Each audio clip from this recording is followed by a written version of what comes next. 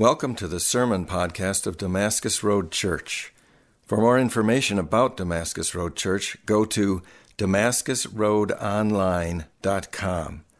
So we're going to be following this thread of our hearts, the Father's heart, and God's fatherhood, how He fathers us. So like our hearts, our stories, where we're coming from, the Father's heart, and what that means about us, and then His fatherhood. Because what I've found sometimes in my life, like I like the idea of the Father heart, but I want Him to keep His fatherhood away from me. You know what I'm saying? This is the parenting side. I'm like, ugh. But that's flowing from His heart, how He wants to lead us and guide us. So that's where we're journeying together as a community. I want to put that out there to us and say, let's do this together. Sometimes you hear someone stand up and say, we're going through the book of Romans right now. You hear a preacher, we're going through the book of Romans. And it's kind of like, no, you're going through the book of Romans. We're just kind of sitting here. You know, that's not what we're doing, okay? We want to walk through this together. We want to engage with the Father's heart and bring our story and contemplate His fatherhood, how He wants to father us, how He wants to guide us. So that's where we're going together, amen? In this message, we're going to talk about our story and moving toward a better story. Our story, where we're coming from, and moving toward a better story. We're all kind of living out scripts in our lives, and some of you maybe can relate with living that script is on repeat. Anybody? The year changes, the story's the same. It's the same tendencies, the same patterns. Man, I can't break out. I can't break free. So we're going to talk a bit about our stories, where we're coming from, and calling us to a better story this morning, just to lead this off. So let me say a prayer just to center my heart. And I want to take a second and encourage you to let expectations stir in your heart for this morning and also the next few months. Or we might think of it, if you think of your year like in a quarterly sense, for this quarter, let's break this down and let's say, Lord, we expect something from You in this season. We expect together. So let's just take a moment. I'm going to pause and just leave a moment of silence, and then I'm going to pray. And I just want to challenge you, let expectations stir in your heart what the Father has for us this morning.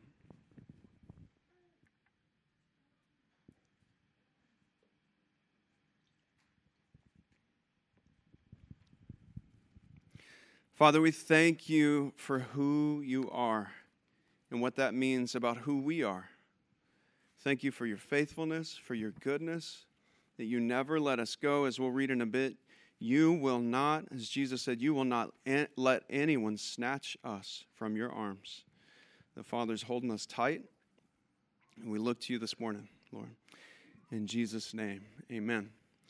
All right, so the text I want to start from this morning is from the Gospel of John. John's a really good friend of Jesus. He refers to himself in places as the disciple Jesus loved, which I think is just an honest assessment of things. They had a very close relationship. And so John wrote this narrative of the work and life of Jesus. We call the Gospel of John. So Gospel of John, chapter 14, starting in verse 1. I'm going to read to verse 11, okay? So I'm going to do that now. Let not your hearts be troubled. Believe in God. Believe also in me. In my Father's house are many rooms. If it were not so, would I have not told you that I go to prepare a place for you? And if I go and prepare a place for you, I will come again and will take you to myself, that where I am you may also be. And you know the way to where I am going. But Thomas, I love Thomas. Thomas is that guy who always asks the hard questions, and everybody's like, dude, for real? He's like, Thomas said to Him, Lord, we do not know where You are going. How can we know the way? Let me just be rational about this. Verse 6, Jesus said to him, I am the way and the truth and the life. No one comes to the Father except through me. If you had known me, you would have known my Father also. From now on, you do not know Him. From now on, you do know Him and have seen Him. And Philip said to Him, Lord, show us the Father, and it is enough for us. And Jesus said to him, have I been with you so long, and you still do not know me, Philip? Whoever has seen me has seen the Father. How can you say, 'Show us the Father'? Do you not believe that I am in the Father and the Father is in me? The words that I say to you, I do not speak on my own authority, but the Father who dwells in me does his work. Believe me that I am in the Father and the Father is in me, or else believe on account of the works themselves." Okay. So, we'll read one more chunk from John chapter 16, but just to kind of set the stage here, has just started, they've just had the Passover dinner, the Last Supper, so Jesus has just started to talk about how he's going to go away, somebody's going to betray him, and the disciples are like, "What's going on?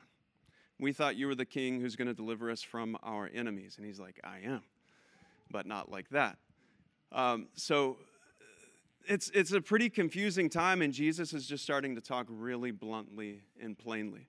Okay, he's starting to open things up. So John chapter 16, verses 25 through 29. "I have said these things to you in figures of speech." And they're like, "We realize that. The hour is coming when I will no longer speak to you in figures of speech, but will tell you plainly about the Father." Okay, so this is kind of a shift in the story. He's saying basically, you're ready. You're ready for me to speak plainly with you. Verse 26, "In that day you will ask in my name, and I do not say to you that I will ask the Father on your behalf. For the Father himself loves you. Let me give it to you straight. I'm not going to ask for you. You're going to ask in my name, and you're going to do the asking." Why? Help me out. Why? Because the Father himself loves you. "And you have loved me and have believed that I came from God. I came from the Father and have come into the world, and now I am leaving the world and going to the Father." His disciples said, verse 29, "Now you are speaking plainly and not using figurative speech." Okay, so pretty big shift in the story. The disciples are relieved. So there's a shift in the story, but what's the shift? What are the disciples hearing plainly for the first time? Just real quick, shoot it out. What do you hear? What do you think is new? Access to the Father. Did I hear personal? Anybody else?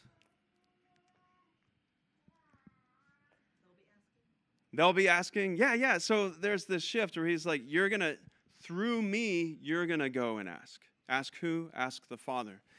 And he says within here too, like, you weren't ready to hear these things before now, but now you're ready. You're ready to hear. So what I've been showing you all along is actually, I want to introduce you to someone. Okay? There's someone I'd like for you to meet. All along, it was the Father. Why do you think, just a quick thought experiment, this is just an aside, why do you think they weren't ready? Why didn't Jesus tell them all this earlier? Like, what do you think was the holdup? Anybody?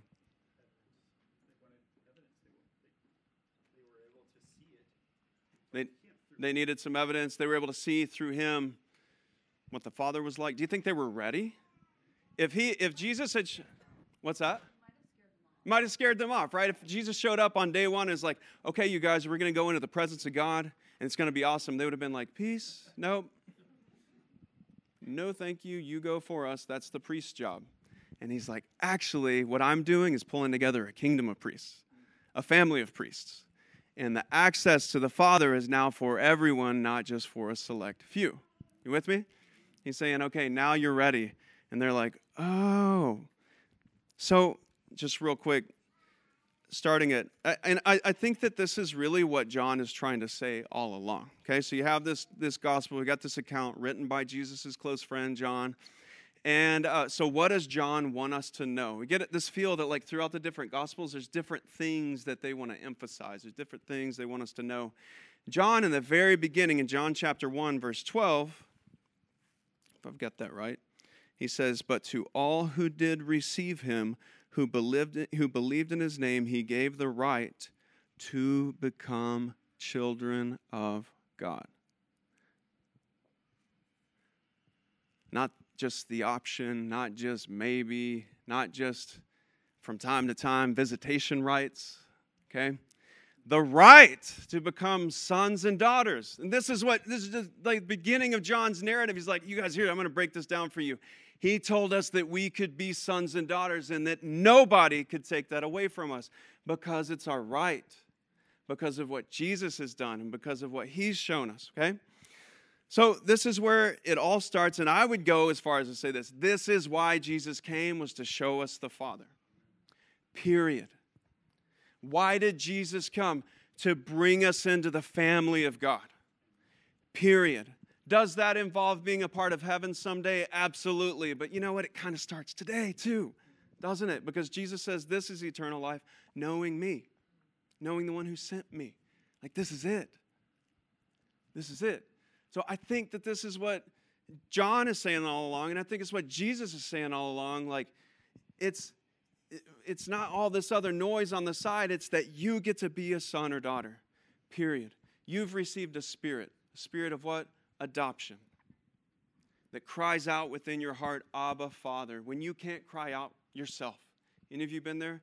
You can't even cry out on your own, but Paul says that the Spirit cries out within you, Abba, Father. It's like this magnetic force within you, pulling you, drawing you to the heart of the Father when all the world is working against us. So this is where we're going. I want to just touch briefly on our story and point to a better story. But real quick, nothing that I'm going to say this morning is going to be new, probably for most of you, okay? I have found even recently in my life that the best words spoken to me have been things that I've already known that I needed to hear again, that I needed to be reminded of. Anybody relate with that lately? Words spoken faithfully, things that you've already known, reminding you of the truth, reminding you the very foundations of why you're doing what you're doing, the foundations of who you are, being reminded in a right moment and called back, and it cuts to your heart, and you're like, oh my word, that's what I needed right now. I think we complicate things with like needing new, kind of intellectualized things that like tickle our intellect, our ears, when sometimes what we need is really the foundations to come back. So that's what we're doing. We're calling us back home, calling us to the Father. So with the stories that we're coming from, our stories, there's a couple of hindrances I want to point out in our stories. I'm not going to go deep into these. One I'm going to just touch on briefly. Our hurt and our hurry. Okay, a couple of hindrances. Our hurt and our hurry. Our hurt. Man, we carry bags with us from our lives. Things that we've done, things that other people have done to us, and wherever we go, we're carrying that stuff with us, whether you like it or not. I have 5 kids, and a lot of times I end up carrying stuff. I don't even know what I'm carrying. You with me? And I get a mile down the road, and I'm like, where did this stuff come from? And why do we even need this? And whose is it anyway? I don't know. But I'm carrying it.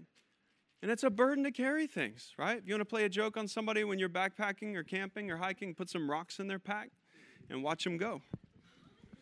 Just watch them go. And they won't notice it. But how does it feel when that load gets unpacked? You're carrying 10 pounds you didn't realize that you had, and that's gone. How's that feel? It's a relief, right? You guys, our experiences we bring into our relationships, we bring into our present. Whether we know it, whether we like it, whether we admit it, it doesn't matter. We bring it. So when we're talking about a Father who loves me, you know what that does for me? It's a challenge. Because my dad wasn't around very much when I was a kid. And my image of him as a kid was not a great one. If anything at all.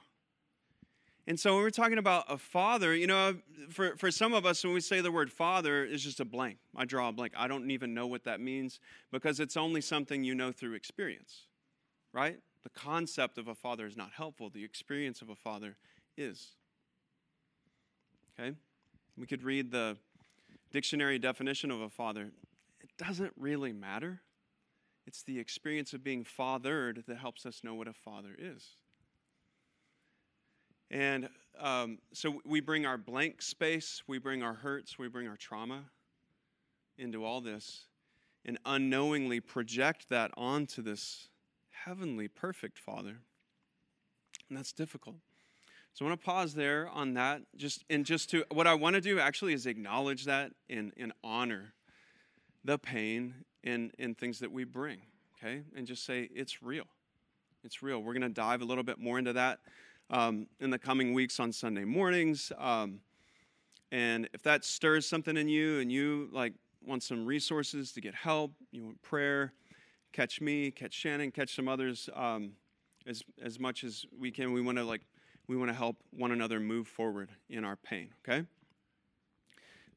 And we don't want to be defined by it. Okay, so that's why I want to be careful here when I'm talking about our hindrances. I'm not saying that this is our identity. I'm saying this is what we've experienced, and it's real, and it hurts, okay? What I do want to focus on a little bit more is our hurry. So our hurt and our hurry. And the irony is sometimes we use our hurry to mask our hurt. Right? That's a painful laugh. We use our hurry to get around our hurt, to avoid it. Here's the thing. Love takes time. Love takes time. Period. Any parents of toddlers here? Does love take time? It does. Whether it's 3 a.m. or 3 p.m. or 8 p.m., it takes time to express. It takes time to receive. Okay? One of the greatest hindrances to us in receiving and experiencing love is our rushed lives. I want to read a couple of definitions to you of a disease that I just learned about. Shannon and I were talking about this a few days ago, a disease that I just learned about called hurry sickness. I'm not making this up, okay? Here's a couple of descriptions. Hurry sickness is a behavior pattern characterized by continual rushing and anxiousness. Hurry sickness can be defined as a malaise in which a person feels chronically short of time and so tends to perform every task faster and gets flustered when encountering any kind of delay. Anybody? Okay. Few symptoms. Moving checkout lines before another because another looks shorter or faster. A sign of sickness. Counting cars and moving to the lane with the least cars that's moving faster. Does that just sound like life to some people? The irony, I always find that anytime I do that, I find that I pull up to the next stoplight next to the same people. A third one, multitasking to the point of forgetting one of the tasks. Okay, here's the thing. This is not normal. It's our experience, but it's not meant to be normal. But we've normalized it through our behavior. And you guys, let's live radically different. Can we make that commitment together? To live radically different than the society that we're swimming in? Okay, some more symptoms, and I'm borrowing some of these from John Mark Comer, right? The book called The Ruthless Elimination of Hurry. That, along with the Gospel of John, are two resources I want to point you to this morning and challenge you to, toward the end, to engage with, okay? Ruthless Elimination of Hurry by John Mark Comer. If I'm getting that name wrong, tell me. Here's some symptoms that he lays out. Irritability. Not to, think about this, I know this is true for me. Don't think about whether you're irritable with your coworkers, but the people at home who are closest to you. Okay? Hypersensitivity. Are you over-emotional? And your emotional well-being is ruined by a small experience that you have with another person, an encounter you have with another person. Third, restlessness. You can't focus. Workaholism. Don't just think about that in terms of career, but nonstop activity. I need something else to do. I need another way to serve. I need another task to move on to. Emotional numbness. We don't have empathy for others or for ourselves. Out of order priorities, the urgent rules, and I can never quite get my head around what's most important. The most important stuff never gets to the top of my list. It's always further back. Lack of care for our body. Neglecting sleep, movement, good food, grooming, hygiene, clipping your toenails. That's a real question, okay? That's a real question. Do you have time to clip your nails? There will be a Thursday night support group for this. No, but that's a real question though. Like, if you find yourself not having time to clip your fingernails, I can't believe I'm talking about this on a Sunday morning, taking up your precious time with this. There's a problem. There's a problem. If you cannot find the time and cannot make the time, and here's what I'm pointing back to care well for your body, we have a problem. Okay? Escapist behavior, binging, whether it's alcohol, whether it's just annoying the circumstances around you and finding something to escape into, novels, whatever, escaping from reality, leaving the things that cause anxiety or tension or whatever, and escaping from them. Another is a lack of spiritual disciplines. When the first thing to go, the first thing that we ditch needs to be rather than it being like our go-to, it's the first thing to go.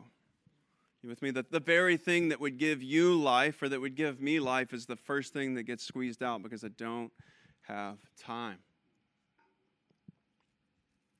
Our isolation, disconnectedness from God, others, even ourselves. Our family, this past week, we were meditating on Proverbs 18:1. It says, the one who isolates themselves will, help me out, the one who isolates themselves will go their own way. They turn away from reason. They turn away from sound judgment. The one who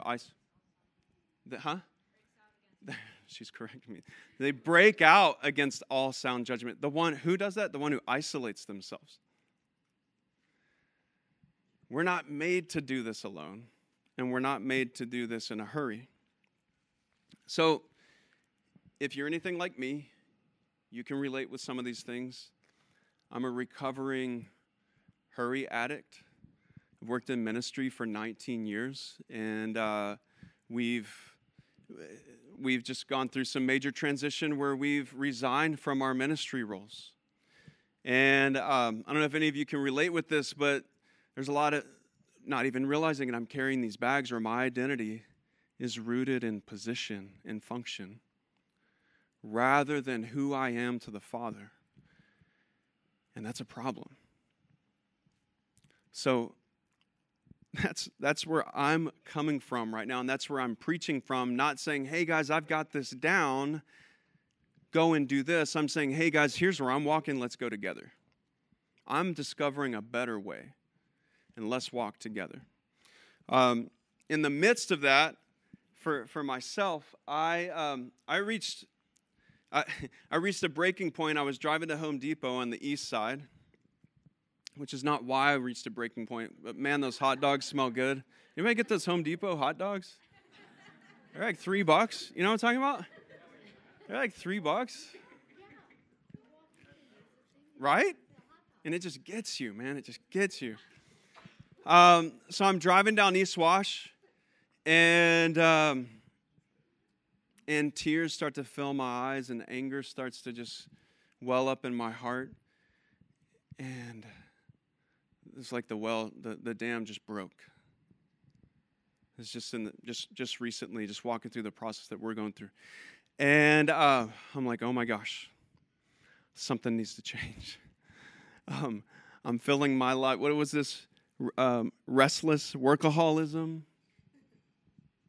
I'm like, we got to pause. So I took some time that weekend, And one of the things that I did was that I opened up the Gospel of John, and I'm like white-knuckling my Bible. I'm like, I got to get this. What does the Gospel say? What does it say about who the Father is? What does it say about me? I want to know what Jesus says about the Father. Okay? And I've taught about the Father's heart on, like, I don't know, a few nations. Like, I know this gig. I know what to say. But I'm at the point where, like, I need it straight from Jesus' mouth. Because some words on a page or from another person's book or whatever that I've spoken or experienced in the past is not enough right now. I need something fresh. And so I break open the word, and my page after page in the Gospel of John right now is underlined for me because I'm underlining everything over the course of these several hours that I'm reading. Every time Jesus references the Father, in page after page after page, I find that he's continually talking about the Father, and I'm like, whoa! Jesus came to show us the Father. He came to show me the Father, that I have a Father who loves me regardless of my occupation in service, regardless of my contribution to society or the kingdom or whatever. I have a Father that loves me. So I jotted some of these down, and you guys, I'm not up on a pedestal. I'm in the grind, okay? Trying to work through life. So in my journal, I've got 2 full pages. What is Jesus saying about the Father? And you guys, these statements blew me away. These statements blew me away. We might dive more into these here in a few weeks together. But I'm just walking through this. What does Jesus say? And I'm gonna take some of this and make it first person. I'm gonna turn some of it on you, okay? I have the right to become a child of God. I'm born of God. I've received grace upon grace. My sin is taken away by the Lamb of God. 129. 133, I have been baptized with the Holy Spirit by Jesus. Chapter 3, verse 3. I am born again of water and spirit. 3:16. I am so loved by God that he gave his only Son that I may have eternal life. 3:17. I am not condemned, but saved. Let me turn this on you. You've been given the Spirit without measure. You have a spring of water welling up to eternal life within you. 4:14. 4:21 through 23. You're invited to worship the Father in spirit and in truth, not based on geography or ethnicity or class. As he says to the Samaritan woman at the well under the noonday sun. You are called and privileged to follow Jesus, doing only what you see the Father doing. References in chapter 5, chapter 8, chapter 9, chapter 12, 14, and again, 2 more times in 14. You're invited to do nothing on your own, just like Jesus. You're invited to work for the food that does not perish, that Jesus gives, to believe in Jesus and the Father. You've been drawn to Jesus by the Father. You have the light of life and will not walk in darkness. You are invited to abide in Jesus' words and know the truth and be free. You are free indeed. You hear the words of God. You know Jesus' voice. He calls you by name and he leads you. Chapter 10, verse 27. Chapter 10, verse 27 again. Jesus knows you.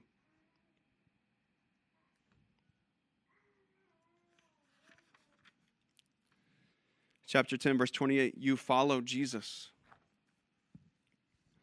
Do you hear that promise a minute ago? You hear his voice. He says, my sheep know my voice. And they listen. Chapter 10, verse 29. No one can snatch you from the Father's hand, says Jesus. No one can snatch you from the Father's hand. Chapter 14, you can ask the Father in Jesus' name for anything. Again in 15:7 and again in 15:16. You are not alone like an orphan. Jesus is with you.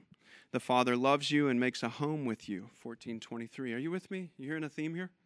Just soak this in. You are loved by Jesus. You're invited to abide in Jesus' love and the Father's love. You have access to Jesus' joy, that your joy may be full. That your joy might be what? What kind of joy does Jesus want you to have? Full? That your joy may be full? You are chosen by Jesus. You are Jesus' friend. You're appointed by Jesus to bear fruit. The Father himself loves you. Chapter 16, verse 27. You can have courage because Jesus has overcome the world. Man, and I'm skipping like verse after verse. These are just some things that I'm desperately clinging to, and I didn't just write them into my journal. I highlighted them. The best thing I could find was a purple colored pencil, and I was like, this was for me right now, Lord. Come on. Jesus is calling us to something better, you guys, than the script that we have on repeat in our lives. And if we're not living as sons and daughters, we're living as something else. We're living as orphans, right? If we're not living as sons and daughters, we're living as orphans in the Father's kingdom, staying outside the door, saying, I don't belong. And I read all these passages, all these statements from Jesus, and a couple of things happen within me. One is that it roots out self-hatred. Jesus' words get under the root of self-hatred and tear them out, and brings healing to us. Jesus is the enemy of self-hatred. Because he looks at you and he says, I know you and I love you, and you are more precious than anything else that I have made. And think about all the destructive behaviors in our lives when we neglect sleep for one more drink or 10 more episodes. We give ourselves to that relationship that we know is toxic, and it's all rooted in, I am not very valuable. In hatred of ourselves, diminishing our value, and continuing in those patterns. So one is that it roots out self-hatred, and it roots out the orphan heart from within us. Judah, my daughter, we experienced something like this recently. I was just thinking about this morning. We were on a teaching ministry trip to India this summer and had a layover in Istanbul, which I'm like, yes, layover in Istanbul. Stayed with a friend of a friend and just had a great 22 hours of utter exhaustion and beauty. And oh my gosh, we're going to soak up all we can off this terrible itinerary. And so we're in Istanbul, and I sat up that morning on my bed, and I just prayed, Lord, I want to be available to you today. I want to be available to you today. I'm jet lagged. I don't even know what day it is. I want to be available to you today. And so we get up, we pack up, and we're going to go have breakfast and tour around for a couple of hours and then head back to the airport. And we don't even get, how far are we, Judah? Just like 2 minutes from our place. And I hear this man yelling at a woman, and I'm like, oh, not again, Lord. Why? I don't want to get into domestic disputes today. And this man's yelling at this woman, and she's yelling back at him, and I'm like, put my head down, and I'm like, I'm not going to get in the middle of it. I'm not going to get in the middle of it. And then, so we walk down these stairs. There's apparently stairs everywhere in Istanbul. And we're walking down these stairs, and they switch to English. And he's like, hey, do you know English? And I'm down the stairs further, and I stop. I'm like, yes? I didn't hear anything, man. I'm okay. And he's like, no, I need your help, man. I need your help. She's totally drunk. She's totally drunk. Her boyfriend broke up with her this morning. She's upset, and she's trying to like go into the city, but I'm trying to get her back home. Can you help me?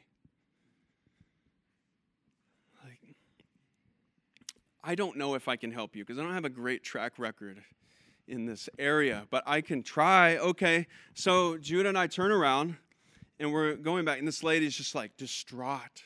She's got that like all-night drunk aroma. You know, that is different than like somebody who's just buzzed. Like this lady's been drunk for a long time. And she's just like distraught, and her boyfriend, all this drama. And she's trying to go down to the seafront, okay? And her friend is like, no, it's not good there right now. Do not go there. It's not going to be safe for you. And she just won't listen. She's trying to like walk down the stairs. And so we go up, and we're talking with this lady. And we're like trying to convince her, and it's just not working. And so I'm like, okay, Judah, why don't you sit down next to her and like just try to put an arm around her or something, like, and we're like trying to convince her. I think we try to like pull her by the hand at one point. Like nothing's working, okay?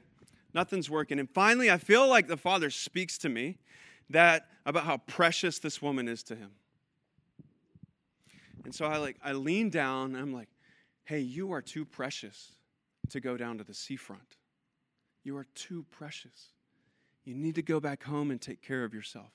And something snaps with it. Like her eyes came into focus, and she goes, I'm not exaggerating. I'm not even lying. Something snaps within her, and she goes, I need to go home. And she stands up, and we walk with her to the few blocks back to her apartment. As she walks in, and the guy's just like, oh, you guys are a gift from God. You guys are a gift from God. I'm going to get you a taxi. I'm going to go with you. I'm like, no, man, no, it's cool. It's like, no, I have to. So then he journeys with us. He's like, you guys are a gift from God. You guys are an answer to prayer. Oh, my God. And then we went and had coffee. And you know what I learned from that was that, and I think this is true, it was identity that called her home. Not a push, not a challenge. It was, hey, this is who you are, and this is how much you matter. And I'm speaking that to her prophetically from the heart of the Father into her spirit. Are you with me? I'm not just like speaking plain words. I'm speaking the words of God to her, not derived from me by my own authority, but I'm speaking to her in Jesus' name, how precious she is. And I just want to ask, like, what if we spoke to one another that way? In Jesus' name, bro, lay your phone down. You're too precious. You're too precious for that. The Father wants to pour his love into you. Love takes time. And hurry doesn't have any. Love takes time, and orphans can't receive it. Because we got to earn it.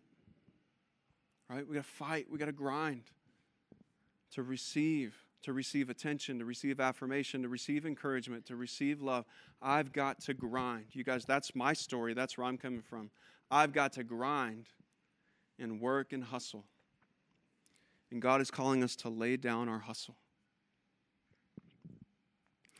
So much of that happens as we give time to receive from the Father, but also time to receive and give to one another. So I want to call us to this, okay? Point out to us that we become like what we give our attention to. Where's your attention going? Or as it's been said, we become like what we worship. We become like what we love. And if you want to know what you love and what your attention is going to, just like check your screen time on your phone. Or better yet, ask your kids. What do I pay attention to? I know our 4-year-old was just telling me the other day, she started this saying, hey, look, and then she'll say, look with your eyes. And I'm like,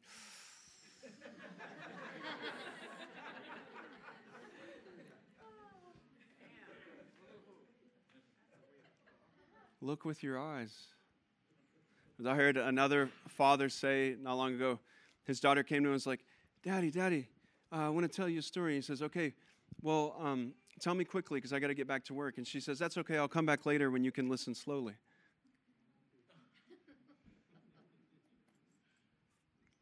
Man, could it be that fathering these little children and mothering these little children actually prepares our hearts to receive the love of the Father? And could it be, by the way it is, that our inability to connect with them goes hand in hand with our inability to connect with the Father? I find that my relationship and intimacy with my wife has a direct correlation with my relationship and intimacy with the Father. The quality follows the same trajectory, and both take time. So I don't want to stand up here and say, hey guys, you need to do these 4 things. I do want to give some challenge, but it's for something better, okay? It's to call us to a better story. I want to focus on this area of hurry, and in this coming quarter of these next few months, I want to challenge us to lay down our hustle and lay down our hurry, and to take steps to opening up our hurt. Okay? Create space. To create space in our lives. You guys can go ahead and come up. Leslie, maybe get ready to lead us into worship. Create space in our lives. So I want to just give a few practical things that I'm putting into practice in my life. Screen-free evenings. I'm just going to get like super brass tacks. Screen-free evenings. I want to challenge you to this. If you're anything like my household, like 5 to 8 is like go time with family. Okay? That's when we've got time together. I want to challenge you to put your screen to sleep during that time, so you can fully engage. Kids are in bed. Get back after it.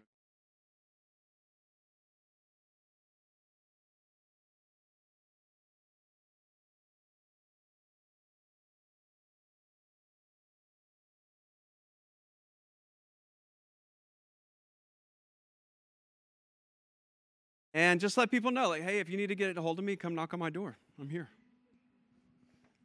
I won't be reachable through this attention-sucking device. One other quick practical thing. And I'm just focusing on devices just because I want to give us something like super practical to chew on. And I'm borrowing this from a guy named Andy Crouch. He has a great book called TechWise Family. If you're interested more in kind of some real practical areas as well as vision in this area, check out this book. But he lays out this principle that I've been putting into practice, to let your phone go to sleep before you do and let it wake up after you do. Okay? Our phones go to sleep before we do and wake up after we do. Okay? In other words, I want my first thought of the day to be who I am to the Father, not what other people need from me. I want my first thought of the day to be who I am to the Father, not the thing that's going on in the world that I can't control anyway.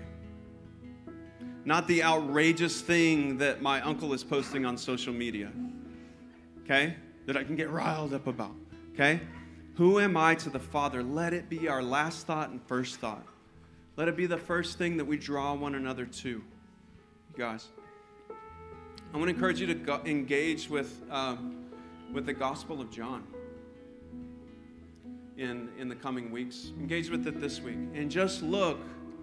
I know it can feel like a black hole sometimes engaging with Scripture, especially when we're coming from this place of restlessness. We're like, I need it right now. Just look for the heart of the Father as you read it. What is Jesus saying about the Father? This is where we're going, growing and listening to the Father together, where we're coming from, our hearts, the Father's heart, and how He wants to guide us into the future. Okay?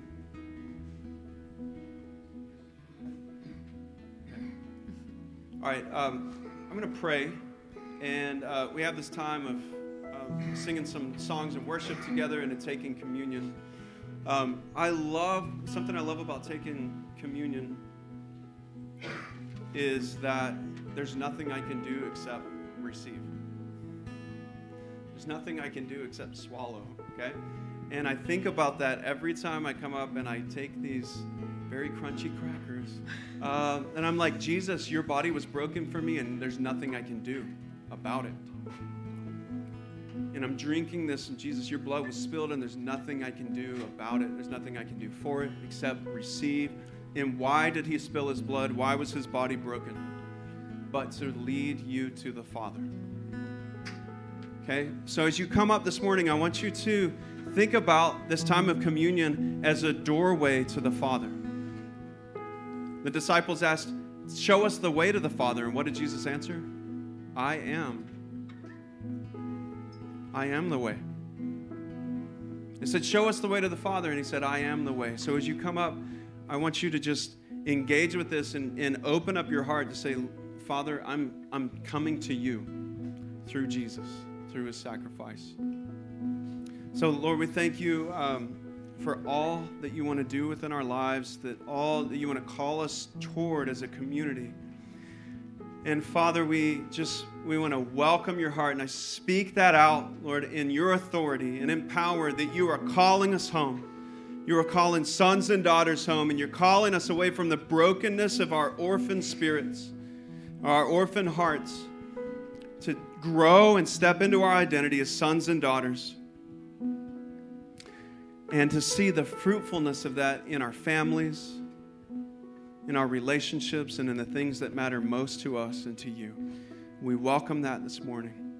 Guide us a step closer to you this morning, Father, in Jesus' name, amen.